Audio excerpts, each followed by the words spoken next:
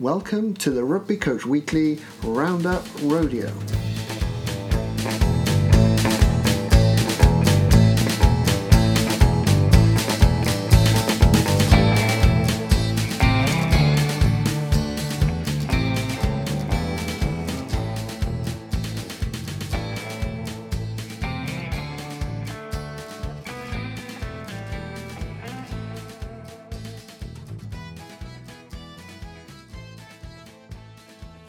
Welcome to the Rugby Coach Weekly Roundup Rodeo. I'm your host, Phil Llewellyn. A big welcome to Season 6, where we continue to explore coaching, learning and development.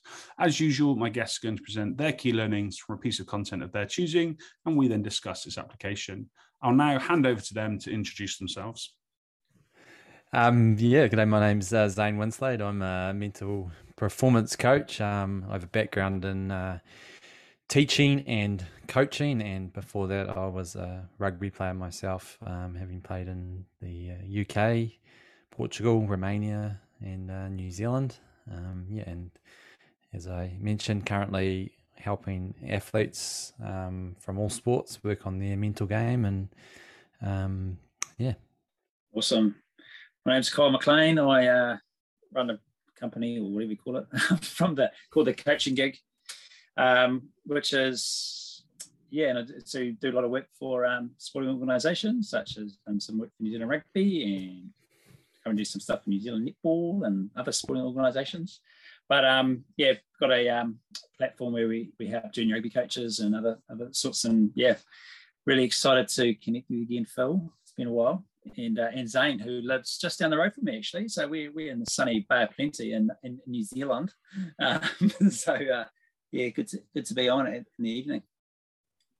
Gents, absolute pleasure to have you both on. Very jealous of the fact that you live in the Bay of Plenty. I am always jealous whenever I catch up with New Zealand friends and just see that lifestyle and the weather and everything else.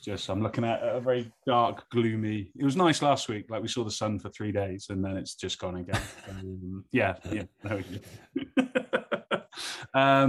Class, just before we get into stuff, just a reminder to all listeners, you can check out the blurb on Rugby Coach Weekly for links to all the content that we discussed today. So, Zane, we are coming to you first, mate. What are you going to chat to us about?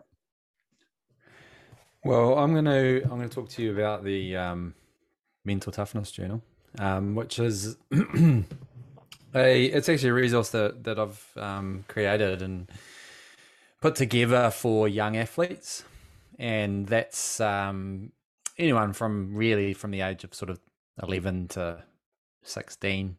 Who wants to start working on their mindset and improving their mental game. So applicable to rugby players, but people from all sports, and it's basically a resource which is not a thick textbook. It's straight to the point, and it's full of exercises, things that we know work and help young people get clear on where they're heading, set clear goals, learn how to manage things like the worries, fears and doubts that can come up, learn how to stay present, practice journaling, as it is a journal in itself, and also guiding them on how to reflect and learn from their experiences. Yeah. Matt, I love it.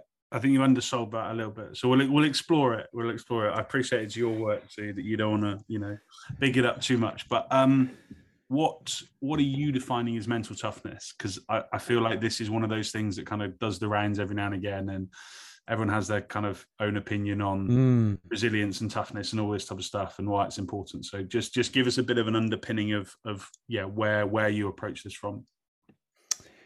Yeah, so the 3 or 4 pages, and there I do actually try and clarify that, because it's one of those words that gets thrown around.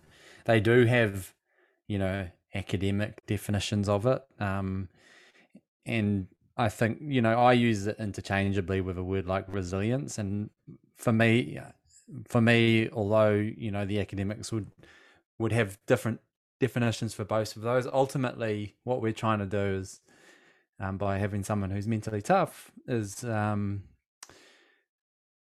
be controlled by I guess, our emotions and be able to choose how we want to act, how we want to show up in the world and on the rugby field and in the in the arena, so to speak. So it's been flexible and not being, I guess, controlled by our feelings and not letting difficult thoughts, difficult emotions affect us in a way that detracts from our performance. So ultimately that's the goal of mental toughness. And the distinction there, which is important that I say to everybody, is that it does not mean that you do not experience hard stuff like difficult feelings, nerves, doubts, worries, things like that. And that's probably the biggest thing that I like people to understand, is that these things are part of life, and sport brings them on in many people, different intensities and different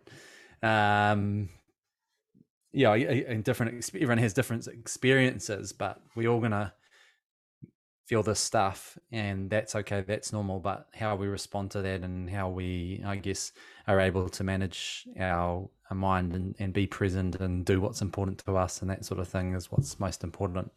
So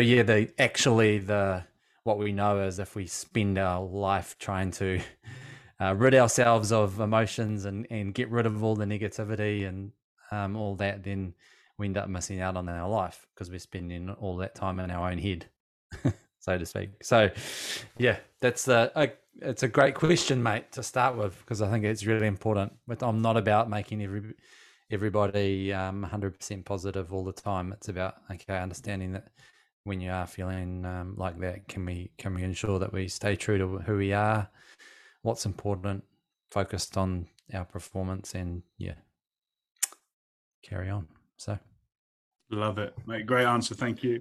How much we get caught up in a world where people believe they can control? Like, I hear the word control a lot, and I think it's a big word that comes from psychologists, but also coaches and this type of stuff, that we can control everything, right? Like, you can control your energy and control your thoughts and control your mindset and your mood and all this type of stuff. I've got some thoughts, and I don't want to load the questions. Again, Carl, jump in, please. I'd be really interested in what your guys' thoughts are around the word control for us as, I guess, just human beings, but also in the the environments in which we live and operate around sport and certainly kind of performance. And by performance, I mean a match day. It doesn't matter whether you're a 10-year-old, 35-year-old. Yeah, and so that's a big flag that I'll be looking out for if I was working with someone one-to-one. Is are they in a struggle for control over their internal experience? And if so, then that's a problem, because you don't play the game inside your own head. You play it out in the real world. So all that energy that you're spending inside there, can we actually take some of that and put it out to the, and into the world around us and into the game effectively? And then by doing that, often, we might actually feel like we've relieved ourselves from some of the stress that we're experiencing in our own head. But the control thing really can become, for many people, it's too distracting. There's not much evidence that it works, although people will tell you that it does. Often not for the long term. So you'll get a short term pop. You'll feel, you might say something that, for placebo reasons or others, you'll feel like that worked. I'm cured, I'm better, and that's great. But then down the line, we know that when you have that control mindset over thoughts, over feelings, you're digging yourself a pretty deep hole, and it's tough to get out of that. So it's obviously there's gray areas. You can talk about, if someone's telling you to control your emotions, often they're meaning you control your reaction to them, or control your behavior, or even control how you're looking at them, which is different to controlling them, like, packing them up and putting them in a box and saying, come back later. So you can control how you're viewing something, like entertain a different perspective on something. So that when it's not like the control word always is bad, but often it leads us down that path like that. And we're definitely looking at how can we control our actions, how can we control our response, and how can we control our perspective on this situation, rather than how can we control our feelings. Yeah. So I like it. Carl, you look like you were mid thought. Oh, it's just interesting because Zane and I met. We would both come back from overseas, and we ended up doing some supply teaching at a local school. And because we're just supply teachers, no one would talk to us. And so Zane and I sparked a good relationship in the staff room. And I said, this guy's pretty good. He's got some deep thought, man. We can. But we've formed a really good relation and good mates become good mates over the years. And recently we've had some pretty in-depth discussions around this and all the stuff that Zane talks about around, we just talk about control and being uncomfortable and mental toughness on that. Is actually trying to live it ourselves. So we have some good discussions about what it looks like for us as well. So we're both self-employed. We both took that route, and it's really challenging and really hard. And personally, the reason why I wanted to do self-employment was that I wanted to feel uncomfortable, because I'd heard about how people really thrive when they're uncomfortable and good stuff happens. So we jumped, and so we're almost 2 years now. Zane's been a bit longer, but we've had these conversations recently around that, and we go up and down all the time, mate. It's like we have some wins, and then you're like, oh, I've done the right thing, and there's certain things you can't control, but like living and breathing it, with Zane, living and breathing it all the time is helped. So that just made me reflect, actually, when I was listening to him, because it was like I work in coach education, and a lot of the stuff we do is we always think of things for athletes, and we can see what athletes need to do, and then sometimes we don't stop and look at what we're actually doing ourselves as coaches, and like, what does this look like for us? Like, we've been courageous, so how do we control our own ourselves, or whatever it is? And I think it's almost like walking the walk, isn't it? So that made me reflect when he was talking about that. So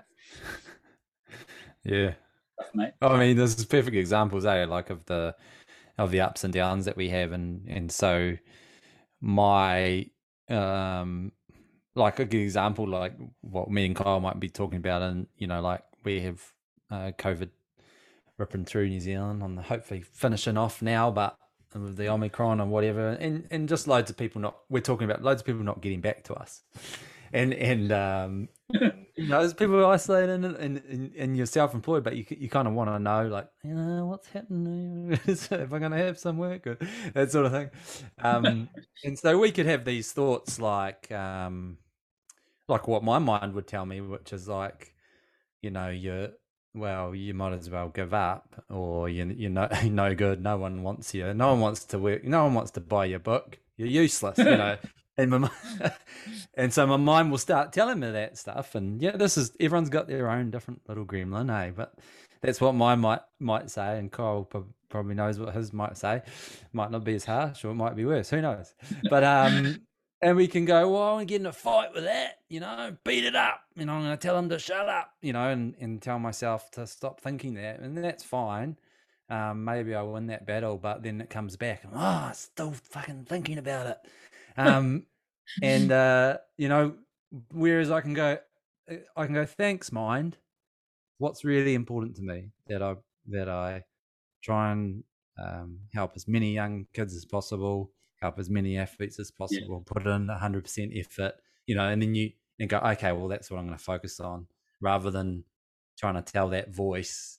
Because by trying to tell it to go away, I'm effectively giving it all the power. I'm going, you're so powerful that I need to get rid of you. It's instead going, thanks, brain, thanks for the help. I don't need you today. Yeah. I don't know how Kyle would deal with that, but yeah, well, made me think of it, actually, because we talked about with coaches. I remember going to this training once, and it was a rep training in one of the big schools. None of the players turned up from one of the big schools. I'm like, typical school. Sorry, it's bumped myself. Typical school, never turn up. And the coach looked at me and goes, stop worrying about who's not here and worry about who is here.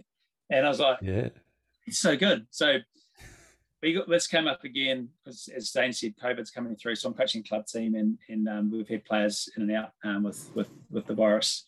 And colleague was getting a bit frustrated, and I said, and I've had the same mentality, but the same thing was happening in business life.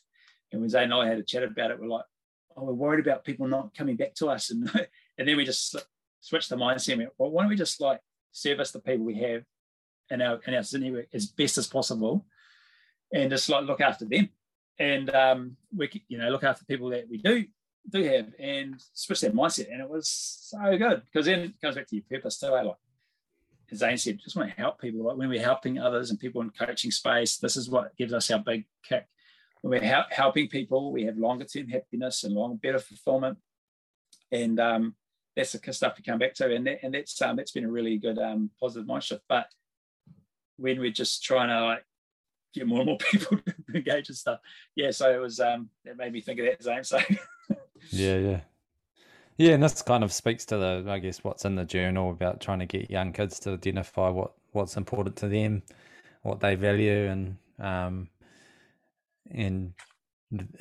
value in terms of a way of being, like how do they want to show up in the world. And I ask those questions which people have probably heard before. What would you want people to say about you, at your retirement dinner or that sort of thing, and are you living like that? And that's kind of just I hopefully put it across to kids in a way that they can go, oh yeah, I have to think about that and figure out, because that's ultimately what Kyle's saying, having that guiding purpose is just having a clear set of values of going, well, this is important to me.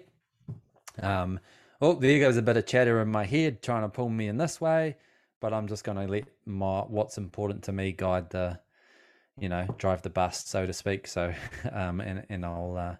and I'll carry on driving it myself rather than letting all those thoughts and feelings take over. So yeah, it's a good way to round that back. Well, I've got a question for you, Zane. So like with working with teenagers, mostly because you're working in the teen space mostly, is how I guess relevant is that kind of conversation with youth compared to, say, like here we are, or we're in our midlife. Mm-hmm.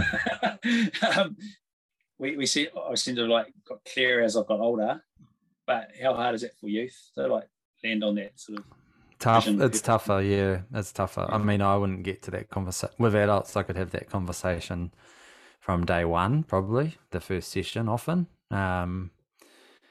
But with the kids, it's maybe number 7 or 8 or something. You start to really chat, and then you sort of slowly drip it in, like, what's all this about, for you? And because it is really a really hard thing, because they'll just spurt out words that they've heard their parents say, or teachers, or whatever that they want to grown up to hear.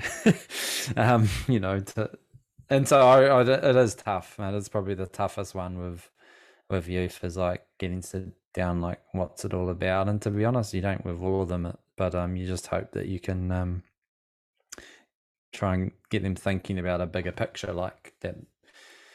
They're not going to be playing sport forever, and hopefully thinking about there's some things that are more important than their sport, or just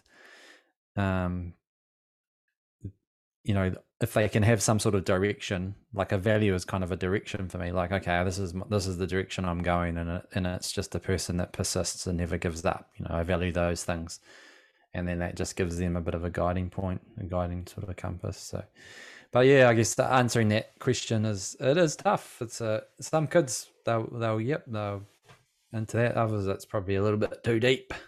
It's like, that's some deep shit. I think the brilliant real world examples of certainly, your guys' concerns and where your brain can drift to. And interestingly, I've had this conversation quite a lot recently. And the thing that kind of keeps coming back to or landing on is why do we believe our own thoughts for certain things and not others? Right? So I can never think of a good example. So the only one I've got is if in my head I've got this thought where, oh, I can fly. Right, like why is it I know that that's not real? So I'm not going to go up to the second floor of the building and jump off and try and flap and try and fly. Like, I genuinely know that's not a reality. But when my brain says you're not good enough to be a coach, or you're not good enough to do this, like, why is that so much more believable? Why is that something I can fall into the trap of going, oh yeah, no, I'm not. Oh, okay. Yeah. Shit. And do you know what I mean? It's just this.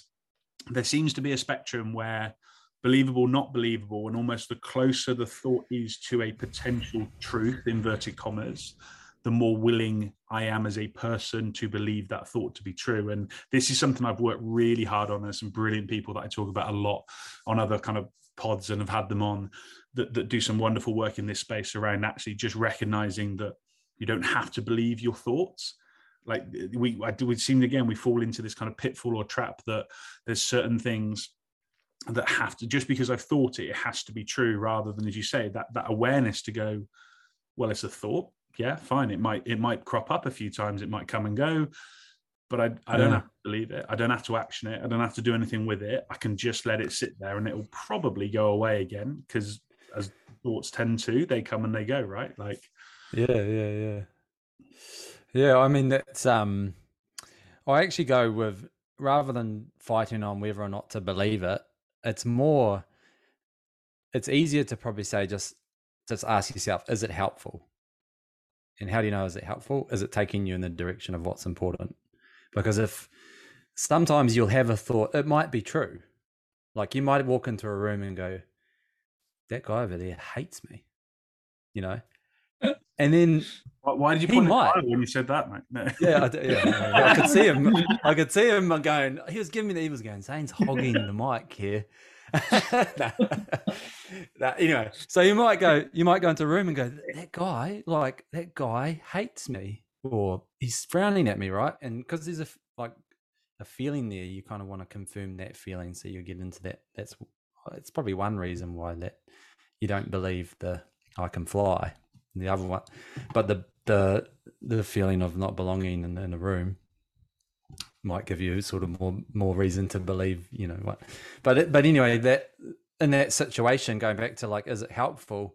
That's far better, because well, if you're going to give a speech to the room or a talk to the room, you wondering about whether or not this guy hates you is not going to help you deliver that speech in a way that's impactful to the situation. So if you said to yourself, nah, he doesn't, you probably might still be like, oh, he's still frowning at me. Like, and so it's kind of, it's almost like, and I get that, that we shouldn't believe like a lot of the stuff we tell ourselves, but even I think a better way to look at it is it helpful? Is it helpful in terms of leading me to live a meaningful life? No, in this occasion it isn't, so I'll leave it. It's hard to leave it, but we just try and not let it control the bus, drive the bus. Sorry, yeah. So yeah, I mean, could go on for a while. I don't want to take up too. We've got Kyle here too. We're going to ask him some questions. It's almost like that imposter syndrome, mate. And you might have the same feel. You're creating a podcast, and most coaches listening, and then you're coaching yourself, and then I'm the same. So I educate heaps of coaches, and got hopefully a reasonably good reputation in it. And then I go and coach a team, and you're like, oh man, am I any good at this? Or man, what do the players think I'm shit? And you have that whole thought, and I've been grappling with that a little bit. Just coming back to simple stuff, And I guess for me, it's just been like, I'll just take an interest in players and get to know them, and then that's the sort of starting point. But yeah, the theories and stuff, because I've dedicated probably the last 5 or 6 years servicing coaches rather than myself, with my own coaching, because young family, and it was a timing and just high level purpose, I guess. But now I've got my little hobby, and getting back out there and coaching the club team, and getting to go out Tuesday and Thursday and have a beer in the club rooms, and matches haven't started yet. So, but you definitely have that whole, I think, imposter syndrome sometime around, with that. Yeah, and that's perfect situation. That's perfect situation to be like, okay, yeah, I've got a desire to show that I'm like, know what I'm doing here, and then all that, and then you sort of can go, is that actually helping me be a better coach? No, thank you. Okay, I've got Kyle made a living from this stuff. Yeah, because then if you get caught into trying to prove that, and I feel like I probably was like this, and when I was coaching a lot of the time, is that I've got to prove. Oh, I'm worried about not being a good coach. Okay, now I need to prove that I'm a good coach. And then if you're trying to do that, then you might be sort of fighting the wrong battle, and actually be a worse coach, you know, because you're worried about what people are thinking of your coaching rather than being a good coach. Because sometimes to be a good coach, you got to say hard things, do stuff people don't like, you know, all that stuff. Me and Kyle have talked a bit about that, I'm sure. And I guess there's realities of that, though, isn't there? We all the jobs are very different as a coach, educator, or developer to a coach. Like the realities are going to be very, very different. So actually, that awareness and acceptance of the fact that actually it's the easiest thing in the world to stand in front of a load of coaches and talk about how to coach and what good coaching looks like. We all know it's probably one of the most impossible jobs you could ever find. Like if you actually sit down and think about all the things you're trying to work with and deliver and manage and control as a coach, like it's insane. But yet for some reason we think we can all give it a go, and like some people are obviously very, very good at it, some people are partway through that, and we're never going to get it right. But I often fall into that trap of your comment around, you know, does everyone think I'm shit? I wonder whether we're quite absolutist with our thinking. Do you know what I mean? It's because actually that's going to be a scale, right? Like if you did a real honest survey in the team of the people that I coach, some are going to go, yeah, I don't like him when he does some stuff, like that shit. But some will love it. And then when it comes to other bits, the ones that didn't like the other thing will be like, no, this is really good. And do you know, it's never going to be one or the other. But and I think it's just one of those pitfalls in our thinking that we can just go, I'll lump everybody in together. One person said they didn't like something, I'm going to enable that to affect me, whereas actually 95% of the group thought it was okay or it was good. Like maybe we never get beyond it was all right. Like that's a pretty common response I find. Like, how is that going? Yeah, it's all right. Well, they're not saying it's terrible, so I'm going to take that as a win, right?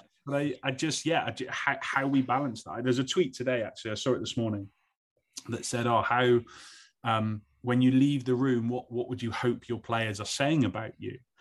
And I kind of jumped to two responses, and I was like, number one, if I'm not in the room, why is it any of my business? Like, why would I concern myself with what other people are saying about me when they're not saying it to me?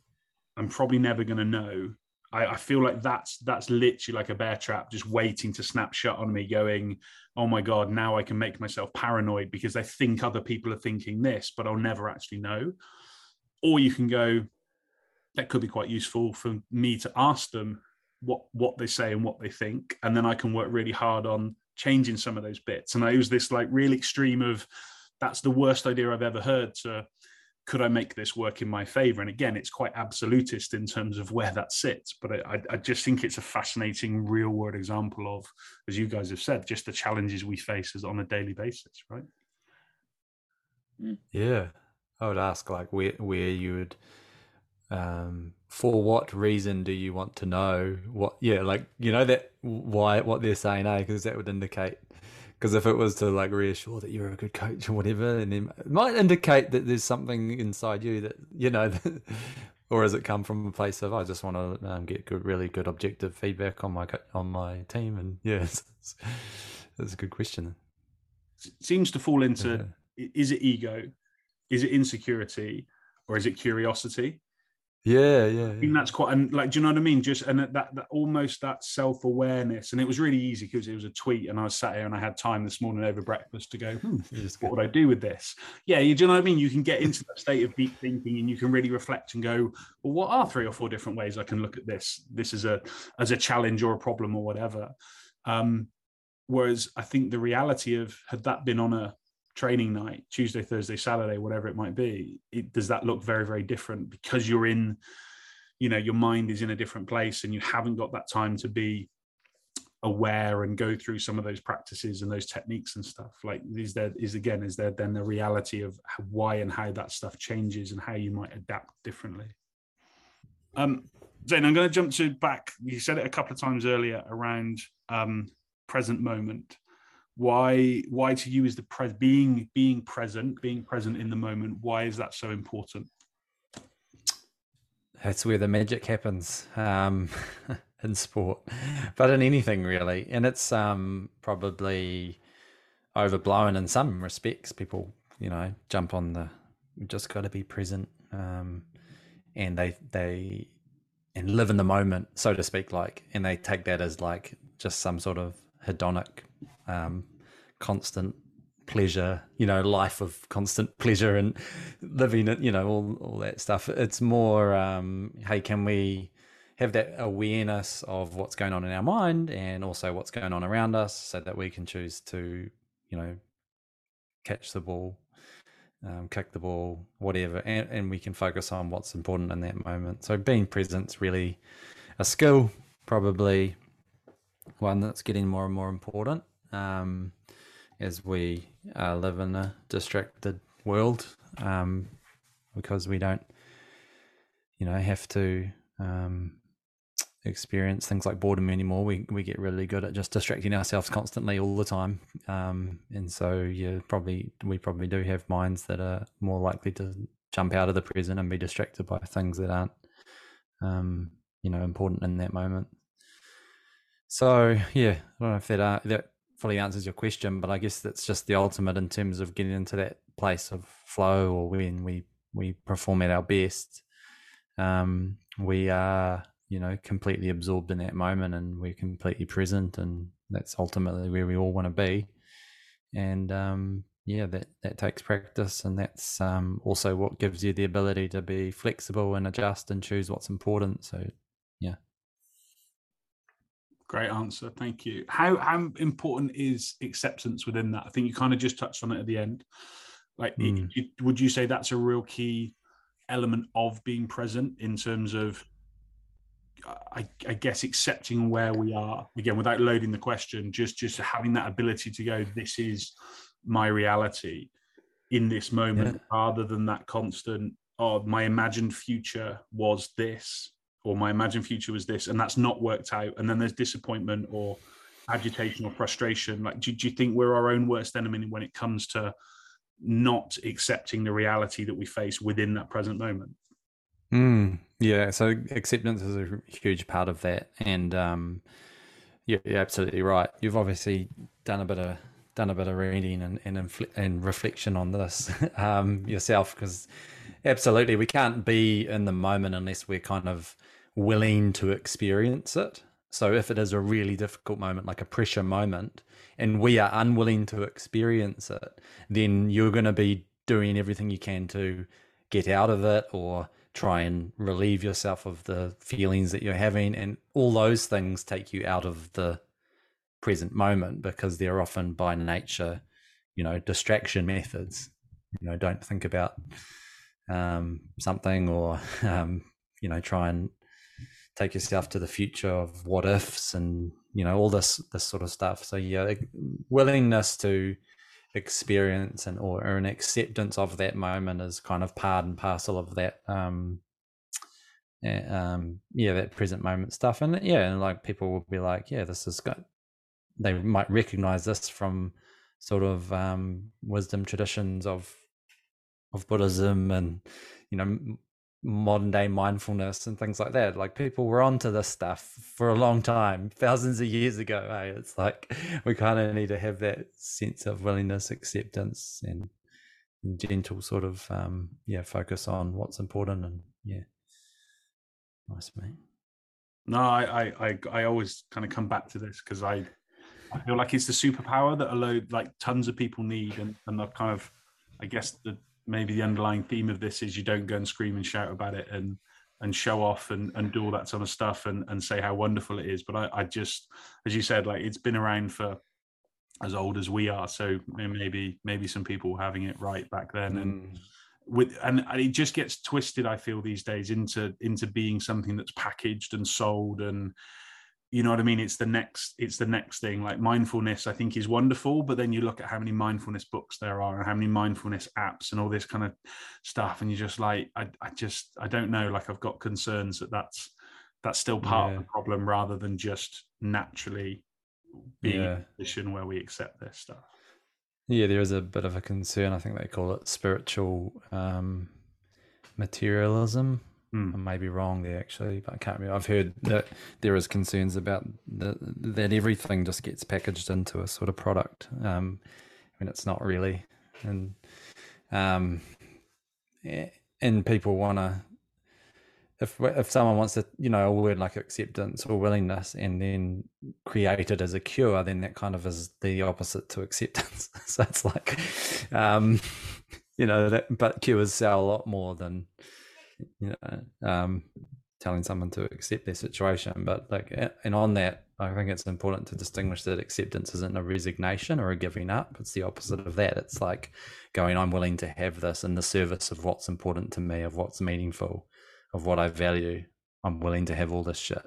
So I'm gonna move towards it. And then the flip side of that acceptance is avoidance. So I'm not willing to have this. I'll do everything I can to avoid it, and I'll usually perform pretty badly on the sports field, but in anything, yeah. I think you put that beautifully, like that, yeah. And there's the trap, right? Because every time I think I've nailed it, that's my ego saying, you've nailed it, and then actually it's not. As soon as I think that, it's like, no, still need to get back to whatever it is I need to think. So yeah, very yeah. My last question for you both before we jump over to Kyle is just on, I guess, the role of reflection. And I've always got kind of questions around reflection, how we learn to reflect, because I feel like some people reflect probably quite naturally. Other people learn it quite heavily in their job or in their kind of career. Nurses are a prime example. Like, they've got lots of mechanisms in place and how they learn to reflect over the course of their careers. And actually just what your guys' experiences of delivering reflective workshops or getting people to reflect a little bit deeper, because I certainly, Carl, I guess this tees up some of your stuff around games approach to teaching and learning and stuff. And are we in a position where now with how much game-based stuff is being delivered by coaches and how much questioning happens by coaches, if we are dealing with people that can't reflect, does all of this stuff go out the window? Because if you're asking me questions or you're asking me to play a game and then think back on it, and I've not been taught the skills of how to do that effectively, does the mechanism actually become pretty flawed? So yeah, where do you guys land on reflection? How important is it? How do you go about improving it in people you work with? For me, often I would talk to people about reflection and use a quote, which I don't know who I can give credit to for it, that we don't learn by having experiences, by just having experiences. We learn by reflecting on experiences. So we talk about, the classic, it's not a mistake, it's a learning experience. Yeah, well, it might be if you actually try and unpick the learning from it, but otherwise it's just a mistake, so and so reflection's obviously a part of learning. We know that if we go back to stuff over time, we learn better, but also I think really powerfully as a way to bond and connect as a part of any relationship, but as a team, because you can be honest and hopefully share meaningful things with each other and build those relationships as well. So I think reflection's got a role there, and building good teams, building good relationships, that sort of thing. And then we've got to learn from the past, and what's been, and doing that properly, and not doing it from a place of trying to, like the ego stuff we talked about, trying to show to everyone that you were actually right and good and the best player on the field. That you only made that mistake because whatever, it's been if we can do it openly, honestly, sometimes emotionally, and let all that out, then it's powerful. I think Kyle's a master at reflection in terms of leading it, I reckon. Or have I just thrown him under the bus there? He's like, no. Oh yeah, it's a good comment you made about it. Is it people have it naturally ingrained in them, or is it learnt? And it's probably a bit of both. Zane's probably a deep reflector, deep in his own thoughts. Sometimes it stifles his progress, doesn't it, Zane? We're just like swirling in our own reflection, which is not a bad place to be sometimes. But yeah, I'm very reflective. My wife gets really annoyed about it. But this, naturally happens on the run all the time, and always trying to find ways to do things differently and better, and always asking questions about why we do things a certain way. But I actually have a system in my life that I sit down I reflective journal each night, and I also do a Sunday. I've got a plan, like a template that I use, and it's just framed around things that I want to think about each Sunday. Some are personal, some are around the business side, some around coaching and stuff like that. So I sit down for maybe half an hour and reflect, and then plan the week ahead. And that's been it has been probably the most impactful habit I've developed in the last sort of decade. Just that ability to stop and force, make yourself stop and reflect. So that's been awesome. I love my cup of teas, and I'm a 10:30 a.m. smoker. But as far as like coaching, so I spend most of my life trying to get people to reflect on what they're doing. But in a team practice environment, you talk about a questioning approach, Phil. It is. I guess it's making a bit of a it's making a real big movement in coaching at the moment, and I think quite rightly. There's a fair bit of evidence to suggest that if we question, and it's actually quite a hard skill to be fair, but let's say we do it skillfully, that players and athletes will take more ownership of their own learning, and the learning is likely to be a lot deeper than if we just tell them all the time. And I think there's some stats around, if you just tell them, they will retain sort of 10%, and if they question, it's more like 30 or 40, but then that whole retention is that important either, it's a whole debate. But it's actually quite a challenging skill in how we do that. But I think there's also a big movement in society as well. Like most kids now are in school environments where there's big inquiry-based approaches to learning. So teachers and schools will set up inquiry-based learning platforms, where they're driving a lot of their own learning. So kids are actually a lot better at it than potentially when we were at school. So they constantly ask questions and they go on these tangents with their learning, and so they're actually in a generation where they're probably more exposed to it than our generation potentially. So they are potentially used to that approach, maybe. I love it. Great stuff. We'll stick with you. So do you want to hit us up with a little bit around your research, and you're going to chat to us about that, I think. Yeah. So I did some research recently. I finished it last year, 2021, around game sense coaching approach in rugby context. So it was looked at how does a game sense coaching approach impact on the learning experience for teenage rugby players. So what that really meant was we had two teams that implemented a game sense approach where they trained in the context of rugby as much as possible. It was player centered, which was based around their needs, and coaches used questioning approaches, empowered them to do a lot of their own, and trained in context pretty much all the time. So there was no sort of technical based approaches. And then we were breaking skills down. There was sort of none of that happening until the players asked for it. But then what we did through the season is I interviewed the players, so in focus groups, and then some interviews at the end. And then we themed.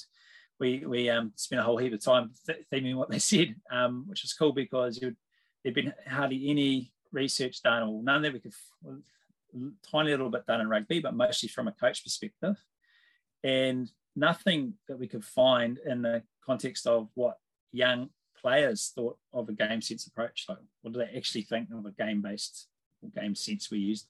Game sense approach, which was cool because out of that we learned heaps of stuff that they really engaged with and they thought was cool.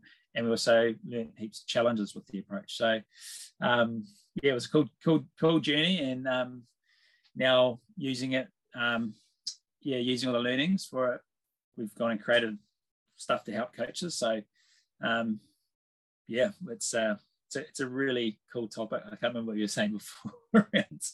We have sort of views on the world. I can't remember exactly what the language was, but I'm heavily biased towards the game sense approach, only because it's backed by evidence and some research to show that it actually helps learning. but yeah, and I'm on this big rampage to try and get rid of cues and coaching and get rid of kids standing in lines and stuff. So yeah. But anyway, that's sort of a bit of it in a nutshell, a bit of a brief on that. And Zane's been a part of that too. He was a big advocate of this approach, and yeah, we had lots of discussions. And actually, I did a night with the coach at the start, and Zane was there, and he was sort of my critical eye on it. So nice. So you talked about some of the stuff they engaged with. What was kind of some of the bits they really liked about it? I'm keen to unpack it a little bit more. Yeah. There was, I had to like open it up again before, but there was five key themes. Well, basically they said, like, it just makes total sense to train in context. So one of the big themes that came out was, and this just sounds so simple, right? They said you should have opposition at training. I'm like, oh yeah, awesome. That just sounds like when you talk to like someone from hockey or football, they're like, what, you do training without defense? Yeah, so there's the phenomenon in rugby, and we all attack with we do attack with no defense, but we always defend with attack. It's weird. And we do attacking lineouts with no defense, and we do defensive lineouts with it. It's like bizarre, but so it's just this thing that's gone on. We get our perfect systems and shape, and the shape, that's another word it's really interesting at the moment. There's some debates around that, and highly structured attacks, and with no defense. And so they all said, yeah, that's awesome. We should do that. So that's cool. They said, like, gave us some really good feedback around how to design games and scenarios and things that they can get. Like, keep it simple is really the really good message. Keep things simple. Don't have too many rules. Big theme around questioning approach. They really thrived on a questioning approach. They really liked being empowered with that. But what did unravel was it only really worked if there was a high level of trust within the team. So one of the teams, there was just, it wasn't quite on the trust. So when I started asking about, your coach is asking a lot of questions and whatnot, they sort of undenied and went around and, yeah, it's really good. And then they said, oh, no, we don't want to answer questions because there's no trust in the team. And then they unraveled this whole layer of how important it is to have a safe environment, or we call it a culture of trust. So basically it was build culture, then coach us. And which was sort of like not surprising, but I was trying to stay clear of team culture and environments, because that's been researched to death, and there's been books, every second books around leadership and team environments and how to build cultures and belonging, which was critically important, but I didn't want to go there, but it went there often, which was interesting, because that was another thing that hadn't really been unpacked in some of the research we've done, and the literature review we've done. But so essentially, if it's done really well, like, they frothed on it, I loved it, and but there was so other things too. There's no trust in the team, and there's high error rates in training, and there's mistakes happening, and they get at each other. So I mean, this even happened a bit last night in our training at Clubland. They were frustrated. Well, the tech team was frustrated. I'm coaching defense, by the way, and it's going pretty good. Mainly because it's a lot easier to get the standard. It was half. It wasn't even tackle, but the tackle was getting really frustrated because they couldn't get their attack going. And so you have to sort of frame it pretty well for the players. Like, you have to frame it. This is why we're training. And the coaches I'm working with or working alongside, they're awesome, and they're doing a great job of fostering that environment where the players understand why they're doing it. But yeah, if they don't understand why they're doing it, then it can be a bit far removed. So yeah, I guess that's a little snapshot of what we found out, but there's a bit of depth behind that as well. Nice. Is there anything else they didn't like? Anything else they really struggled with within that? There's a great list of positives, and wondering what the flip side looked like. There was one of the things that came back with, didn't like it if it was too complex. I mean, that's pretty simple stuff, but they then all the attacking calls, and then the game design was they had to use they had 5 rucks, pretty much they had 5 rucks to score, and they had to use every attacking move in that 5.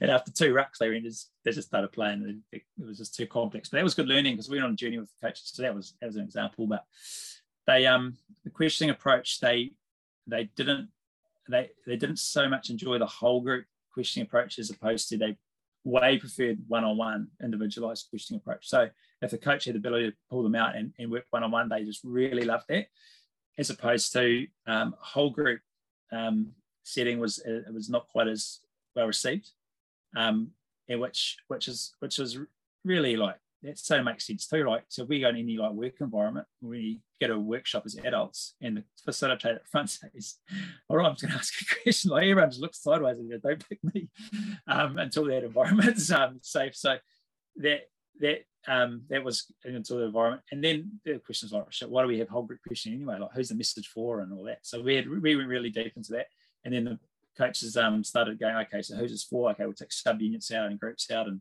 small group stuff and problem solving." So that was cool. But yeah, there's a lot of there's still a lot of challenge with it. It's awesome it's done well, as I said, but the actual design part's really challenging. Can be challenging for coaches to come up with ideas, and the other one I mentioned was the contact, the risk versus reward. Like, that's still a real unknown. Like, how you get bang for buck out of trainings in a contact sport like rugby, where really we have to really get the benefit. We'll be training contact all the time, but you can't, because especially with adults or with teenagers.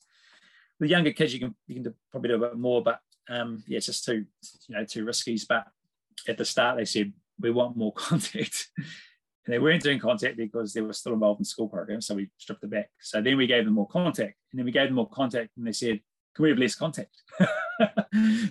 But the key there was we're listening to them and working alongside them and engaging them in what we're doing. But yeah, there's still a fair bit of work to do on how we train, help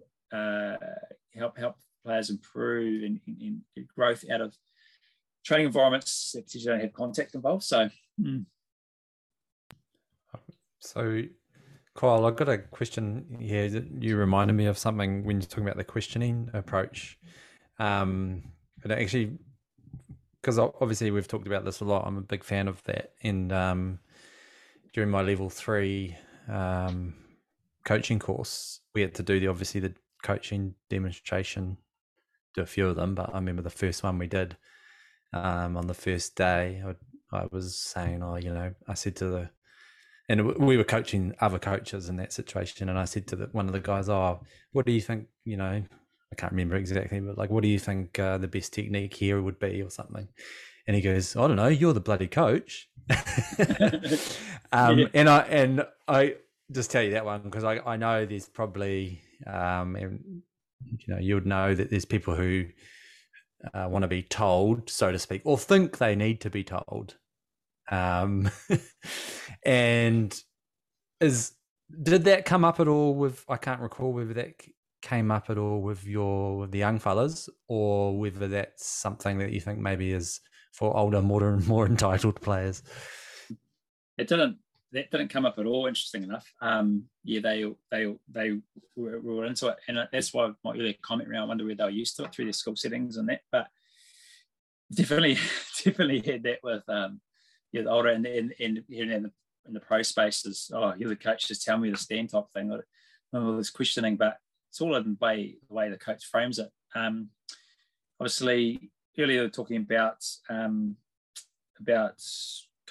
what players perceive of. You were talking about, Phil, around how players perceive coaches, and so when I was working at Penny Rugby, I helped do the Steamers review. So I reviewed the season, and they actually won it that year, so they're pretty chipper. But we asked to give them feedback on the coaches. So I spoke to about 8 or 10 players, and as you just said before, like, it was real mixed what they thought of the coaches. Like, some thought this coach was great, and some thought they could. So anyways, that was cool. But there's one person that every coach, any player you ever talk to, says is the best coach they've ever had. Who is it? Goes a quiz for you guys. Who's the one coach that every bloody player that's ever been coached by him says he's the best coach they've ever had? Who is it? Oh, no, too slow. Wayne Smith. Yes, Wayne Smith. I was going to say that. Then I was on mute. So I was going to say Mike Rogers because we all know him, but I'm not sure that'd be him in my second choice behind Wayne Smith. Yeah. No, Wayne Smith. They all say it. They all say he's the best coach they've ever had. Wayne Smith. Shout out to Wayne Smith. He's from my hometown, right? We're from the same neck of the woods. No, I just have to get that in here. But anyway, Smithy's like exponent of this approach, and he talks about query theory, and he's all player centered, and he he's like real. He'll start and he's big on that approach, and he really engages them. And they'll say he's a real rugby genius, and yes, he may be, but there's so many coaches that know the game, right? The technicalities is how he engages learning with people, and how he hooks people on. So he won't take that shit from players. He won't say to them, he won't stand for that bullshit. He won't say, "Oh, you just tell me to stand," because he'll just say, "Hang on a minute," and he tells a story about Tawera Kubalo, who played for the Chiefs, who turned up to training when he was playing for the Chiefs and said to Smithy, "Hey, what does their halfback do from scrum?" And Smithy just looked at him and goes, "What do you mean? You haven't done your homework? Don't ask me." And Smithy knew damn right what this halfback did. But he's like, "No, I'm not having that. You go and do the homework." So basically throws it back to them. No shortcuts here, off you go. So, yeah, you just got to, if you think it's important enough, if you think it's the way forward, then yeah. But same thing, it's a continuum, isn't it? Sometimes you question, sometimes it's no run right or wrong, but you just got to find the moments, I guess. But I reckon it's a cop out if they say that. And it takes a bit more time, doesn't it? You've been questioning players, it takes a bit more time. So it's really hard, and I'm finding at the moment really hard to do in the heat of the moment with players. So I'm finding it getting bigger bang for buck pre-trainings or after trainings, and getting deep in some of those areas with players. So it's a bit of a challenging phenomenon. And on that, and I talked about before around the skillfulness, and Zane will love this because I re-listened to Rich Masters' podcast last night.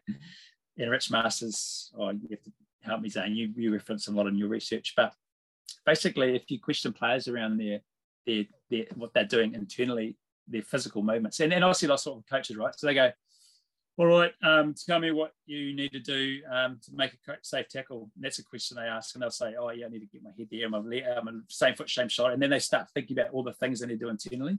Well, what the research is showing, and Zane knows more about this than I do, is that if you think about what you're doing, you'll be worse. So you'll actually choke under pressure. So it's happens.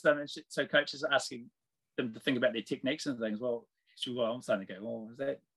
So sort of like more like questioning based around maybe problem solving stuff and external things around decision making and tactics, maybe more beneficial. I'm thinking, but it's still a bit of a deep dive I have to go into. But what do you reckon, Zane? Yeah, I guess for the listeners or people unaware, that what Rich Masters is well known for is research around implicit versus explicit learning, and then how robust those are under pressure. So the implicit being like, if you learned without actually knowing the step-by-step instructions required of a skill, then when you're under pressure, you'll be able to perform that easier, because one of the main theories of why we fail under pressure in sport is that we go back to explicitly monitoring it, which is just basically like we're learning it, like we're going through, like Kyle said, the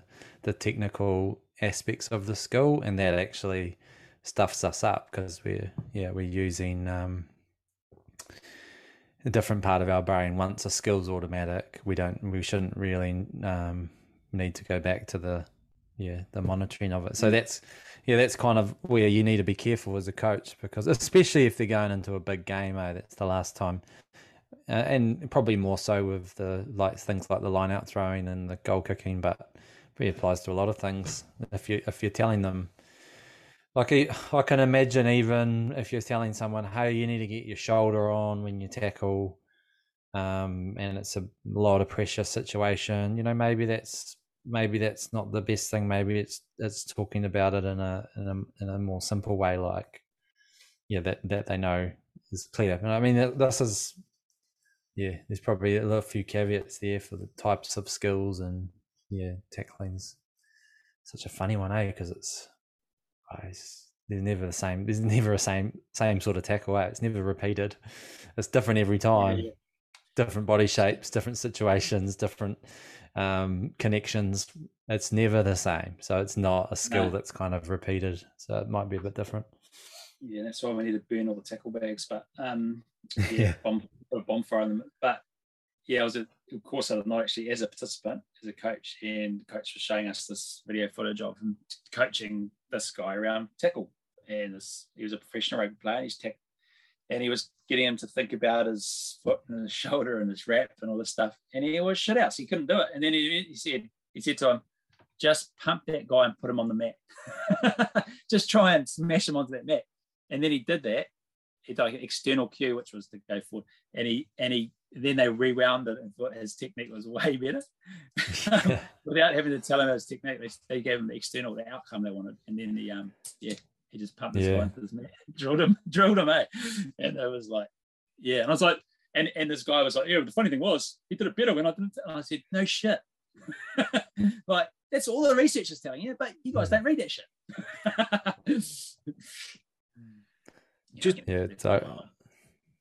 Just wanted to jump back on, Carl, one of the bits you said around almost like the role of questioning outside of the session. That I feel like that's something that this approach is, it probably takes a lot more work in other areas that maybe if you're picking this up for the first time or kind of partway through this journey, you'll stumble across. Again, there's no definitive answer, but I would be interested if there's any more you can kind of go through around what that might look like, your experience or other people's experiences of how do we draw more of this stuff out away from the session? Because as you said, interestingly, the guys the groups didn't want loads of group questioning, and the huddles tend to still be a huge part of trainings that people will see, and there'll be lots of, great opportunity for one-to-one, but how do we prime this type of stuff or follow up with this type of stuff and bookend the session with some really effective work to help the questions in the session? Yeah, good question. And I think I'll just go back to the huddles, the group, I'll call them the whole group hug fests, which do have a place for the whole connection of the team and that whole team camaraderie thing. I think that's definitely a place. And anyway, back to your question around.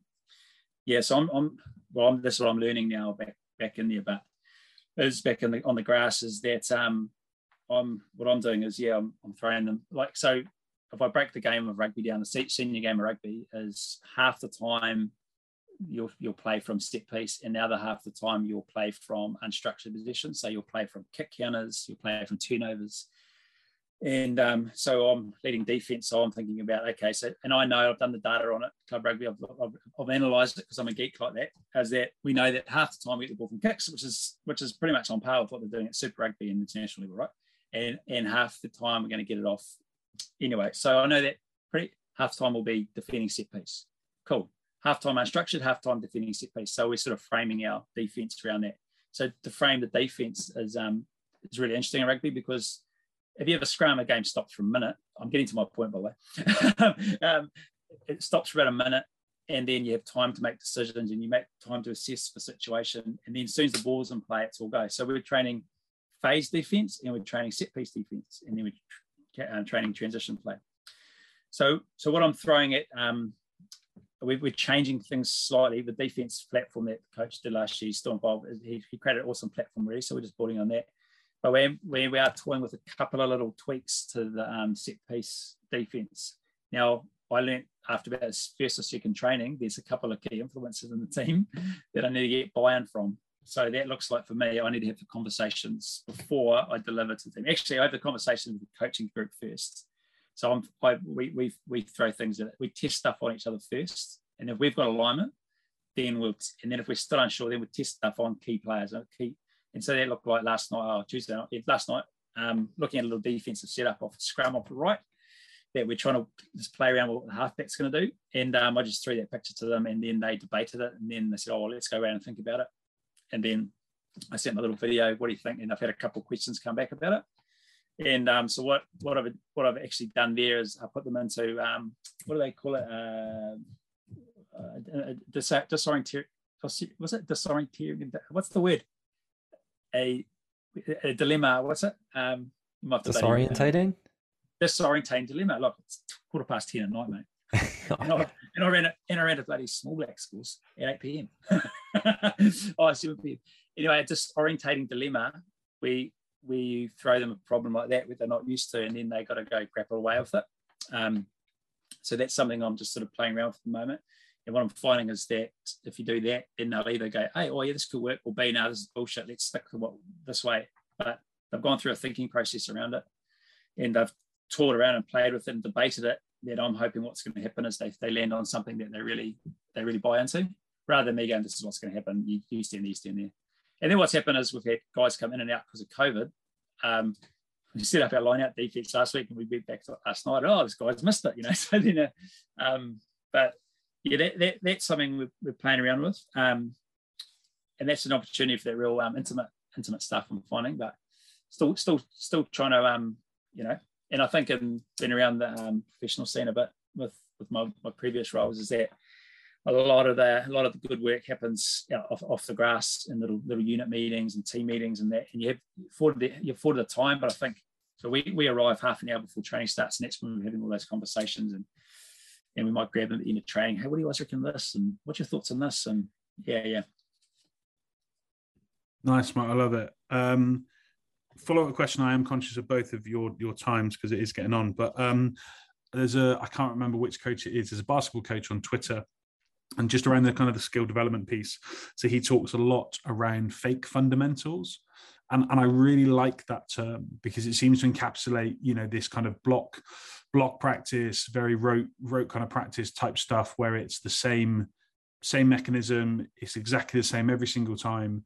And he's kind of dispelling what he believes is a pretty big myth around actually the variability does exist in everything we do, as we guys talked about a minute ago, the tackles and those types of things. So we'll say there are elements of tackling that are the same, but are the fundamentals always the same for every tackle? And then how do you go about applying that? And I'd just be really interested on what your guys' thoughts are in relation to whether we call them fake fundamentals or not, but actually the role of what we would traditionally see as fundamental things. So let's say, hands up early to catch the pass, frame the pass or follow through and rifles. Like there's hundreds of different things that people call it, but clearly that doesn't happen every time. So why do coaches persist in doing this stuff? And I mean, I'd be exactly the same. And I kind of come and go on this, and I go, well, we know there's some biomechanically efficient ways of doing stuff, but does that mean it's fundamental? I'd just be really interested in unpacking that a little bit.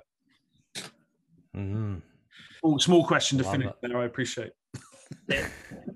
Well, it's interesting because I taught biomechanics, A-level PE when I lived in the UK. Shout out to the Perth School in Cambridge. I used to teach there. I loved it there. I don't know how, they're a very academic school, and I somehow snuck myself in there as a teacher. But anyway, there's this I think the breakdown of skills has sort of evolved over the last few decades, isn't it? And it's because we can probably see it, measure it, probably see our books around it, all sorts of things, and then we're slowly finding that, as you just said, the variabilities massive. And there's probably some fundamentals. I know that, and if we talk about the tackle example, we just gone real simple now, just around where our head is. But I see all the time around people coaching same foot, same shoulder, and that makes perfect sense biomechanically. Like, it's powerful, it's a really strong position if you can do that. But I haven't seen any evidence of how many tackles does Richie McCaw make? Did he make same foot, same shoulder? Well, 2/3 at F4 because he manipulated his body in certain ways. But just for people to go and say, all that effort you do in training, can you show me the evidence in a match situation of the type of tackles you're doing? We haven't seen that evidence yet. And the other evidence we haven't seen, and I scrolled through trying to find stuff, is if we break down skills into those 66 fundamental key coaching points that we have, because we're really good at that, because we can see all that stuff as coaches. And if we train those techniques and those micro skills, as they like to be called them, or with fake fundamentals, micro skills and the little parts of it, can you show me the evidence? If you do that, it'll translate into better skill acquisition in a match situation. And there's nothing. There's nothing. I couldn't find anything in any sport. And I just hope it's out there because I really want to read about it. But we just couldn't find it. The only evidence we could say is, if you train in a game context, and it's the same in the industry.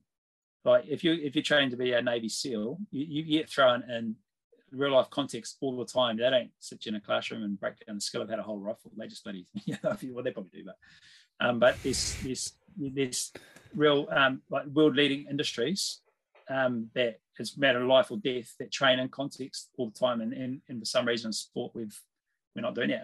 And but there is a big shift to it. So that's awesome. We're just hoping it can transfer down to the grassroots level. But I'm one of those guys that wants to see the evidence and the research behind it, but we can't find any. So I'm sure Zane will have a few comments on that.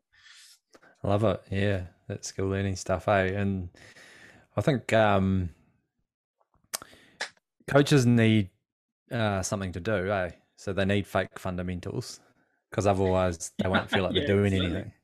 And so there's obviously coaches are going to pump this stuff, and I think every coach has got to ask the question: the time that I'm investing on this, is it transferring onto the field? Like I remember watching a top team in New Zealand that I won't name, going on as a guest to their training, and I watched them do something for about 3 hours, and then I wanted to see. Then they had a game that a couple of days later. I was like, well, let's see how often this happens, and it just didn't happen. So I'm like, well, we went along as a guest to this training and wanted to see some magic, learn something as a coach. And I'm like, yeah, that was pretty cool. There was some fancy drills. They did some cool stuff. Wicked. Let's see it on the park.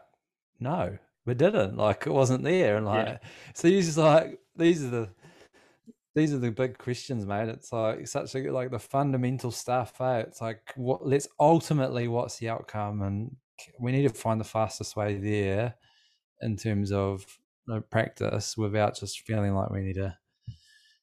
A lot of people, like we talked about control in terms a bit earlier with our own minds, but coaches feel like they need to control everything probably a little bit too much as well, because and they don't put enough trust in players, or even players don't put enough trust in their bodies to be able to figure out a solution, to a movement. This kind of conversation earlier in the day. Got New Zealand Rugby we had a big rant about stuff at the moment, and the situation of rugby in New Zealand at the moment. It's I can see from the England Rugby Union and the way France are doing things, and the way Australia. I was on a call with Australia Rugby the other day, and you guys are way ahead around where you're heading with your coach education, in my opinion. But what we're talking about was this phenomenon around shape. In attacking teams playing these shapes, and they spend all their time getting the shape 1-3-3-1s and 2-4-2s. Oh, now we change it to a 1-3-2-1 or whatever it's going to be. And I'm seeing in the club rugby guys, and we had this good debate as coaches last night. But I used to hear the story around when I was academy manager at Bay of Plenty Rugby, and the head coach was going to do a seminar around stuff, and he wanted to show a group of people, coaches, the 2-4-2 shape working, looking like in a match. And the video analyst scrolled through 10 games to find it happening once in the whole season. So he could find one moment in the whole entire season where it looked exactly how they trained, which I just thought, yeah, that kind of makes sense. But, then you go, why do we train like we still persist with that? And because shit happens all the time. Guys get dragged into rucks and pulled out, and players get in the way, or we make a half break and then we're on, so it's, but then the other flip side is most players are conditioned to being coached in a certain way. So that's actually quite a hard selling point. And Zane pulled me up on this a few years ago. He said, well, they may not actually be, there may be evidence to show that they're not actually going to improve, but they may perceive they get better, or they might build confidence because they're being coached and they're breaking skills down and improving. They actually might leave feeling confident. And that might be massive. Their self-esteem might be better, and then they may be able to go and execute better as a result of it. So there might be this whole mental skills thing happening potentially. But so the players perceiving they're getting better. Perception is so there could be a place. And then in the research I did, the girls in particular wanted more drills and more technical coaching, and we weren't quite sure exactly why. Some of them new to rugby. There's this whole perception around how to be coached, but anyway. They wanted more, so we gave them some. We gave them some technical coaching, and that really filled their cup. And as we're player centered, and that's what they wanted and needed, and we'll go, okay, we'll give them that, and then we put them back into context. So it's fascinating. That's a real. I have that struggle to compromise with almost fake confidence. Do you know what I mean? So you're just giving, it's that placebo of, just because you told them it's a structure, they'll go out and play wonderfully. And I'm just like, that doesn't ever sit well with me. Personally, I'd rather they were a little bit more comfortable struggling for a little bit longer if they then got to a better outcome of feeling more comfortable in an unstructured environment. And I genuinely really do kind of struggle to concede as the coach and whatever power you hold as the coach to go, yeah, it's fine. We'll just effectively, I see it, we'll just pander to you because we want to make you feel better rather than actually coach you to be better. And I'm like, that goes against everything I'm about as a coach, wanting people to get better. Right. We're just going to go, well, this is a really shit shortcut to make you feel good. It's not actually real. And it will disappear within a couple of weeks, and we'll get found out, and you'll probably feel worse because of it, and it'll make the second part of the learning journey harder. And I'm just like, but I struggle to put that across, and it's a real difficult sell, I find, to go, just stick with this a little bit longer. Like, yes, there is a shortcut, but it's not a good shortcut. And that's just my opinion. Like people, and I'm not judging people if they do, but I just it's really our job, isn't it? And it's just our job of how you, the reason why and how you're coaching. But I also think that if you're doing what you're doing, Phil, in your sticking your guns, and you're putting players in situations where they feel uncomfortable, and they're looking at you going, "Shit, what are you up to, coach?" And they're not getting things all the time. That's actually coming from a place of courage. As a coach, you're like pretty courageous to be able to like to do that, because most of us want to be liked. Maybe they want to feel like they leave training going, yeah, that coach did a pretty good job today. But you have to be quite courageous to let them walk off training going, man, it was a mess. And I remember watching a training one day, and our local women's team. Oh, Zane, you were coaching this team actually. Do you remember that training up?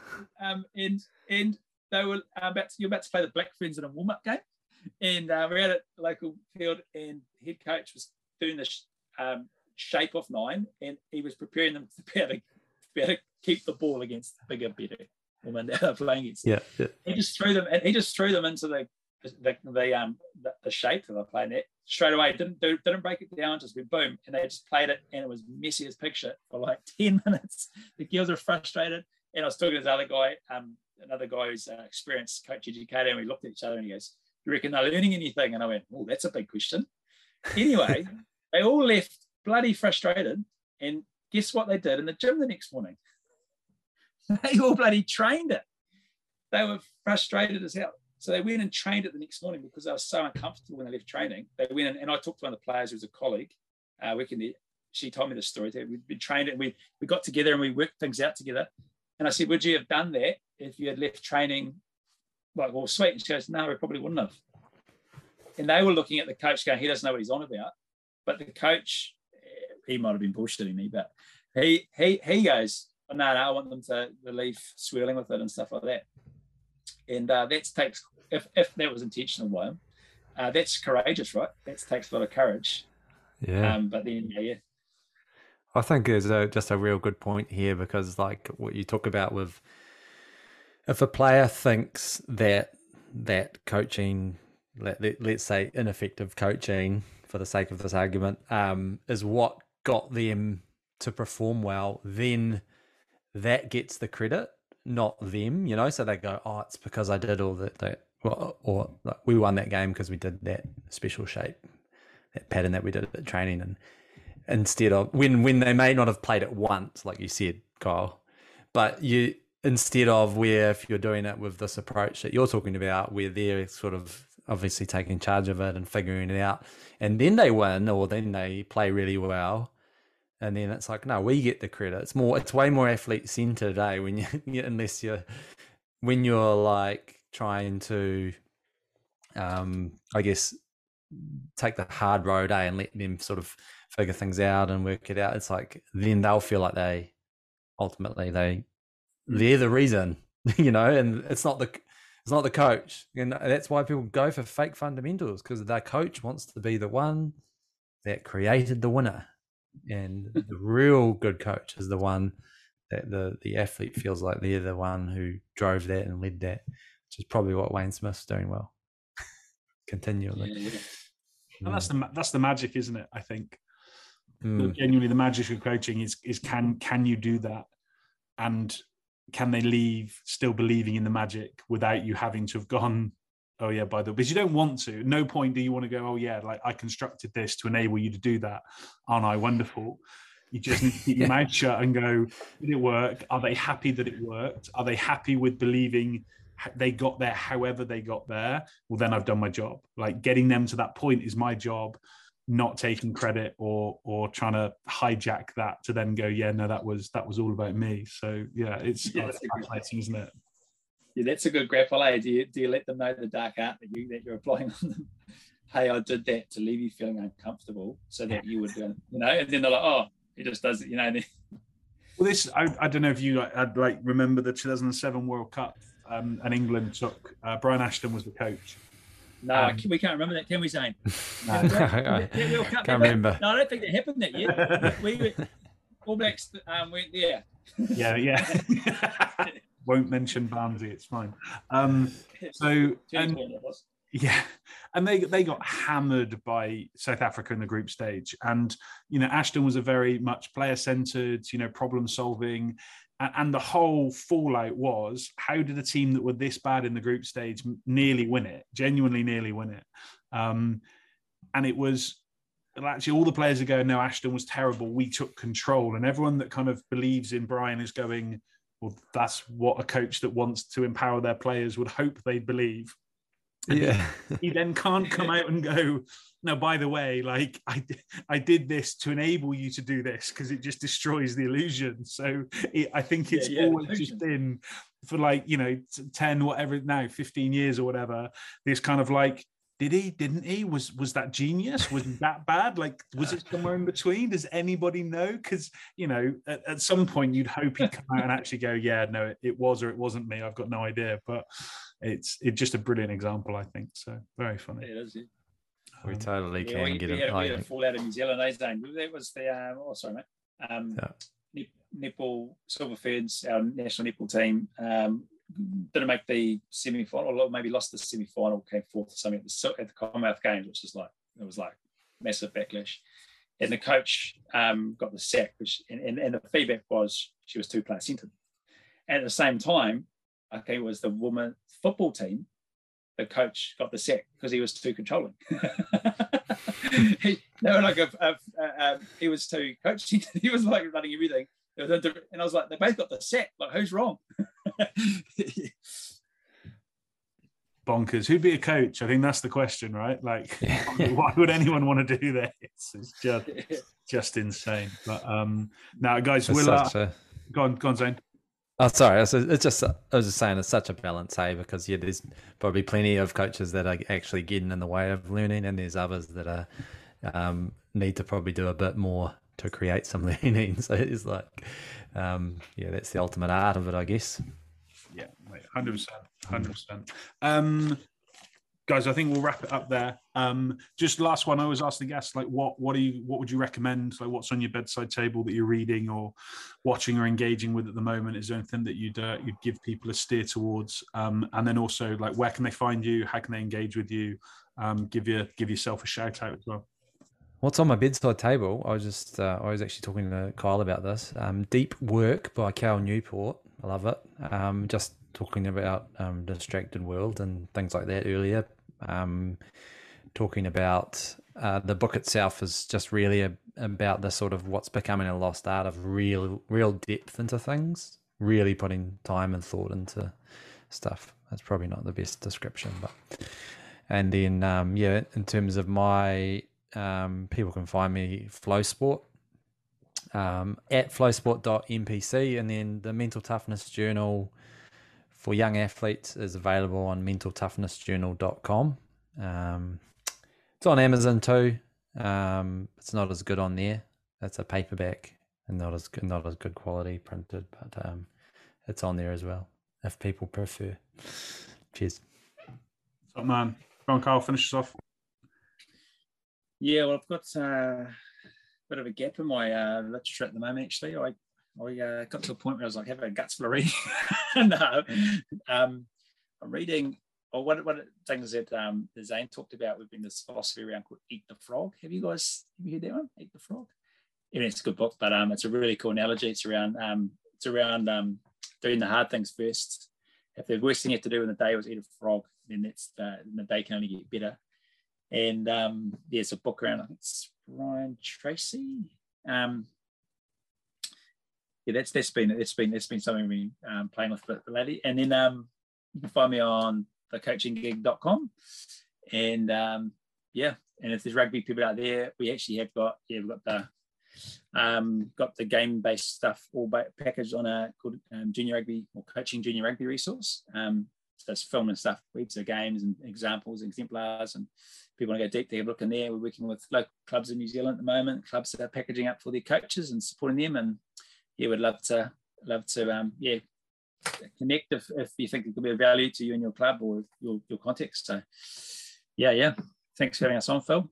It's been a good chat, and I'm all pumped up and excited. And now I have to try and sleep, mate. It's 10:30 at night. Yeah, let's carry on all night, Kyle. Me and you. I know. Thanks, Phil, for having me on as well. And it's been great. As me and Kyle know, we could just chat about all this all day. We need a trip to Wellington, Kyle. We just chat skill learning and coach theories and all sorts. Well, all I can't get over is how effective you two guys are after packing down in the deep, dark places playing for university over in Hamilton. There you guys, hey? Mate, I was hanging off the back of a scrum. I don't think any would go anywhere dark. That's what people like Zane were for, man. They did the grunt work. I just stood there trying to look good, which, didn't work a lot of the time. But that was cool. No, fellas, absolute pleasure to have you on. I really, really appreciate it. I could definitely have just carried on chatting about that stuff forever. So, really good. Just going to round up the roundup. So, to those listening, we hope you enjoyed the episode. Thanks again to the guys for coming on and contributing today. Just a really brilliant discussion. Links to all the content discussed are available in the blurb on Rugby Coach Weekly. As always, I'd like to thank you for listening. Wish you all the best and go well.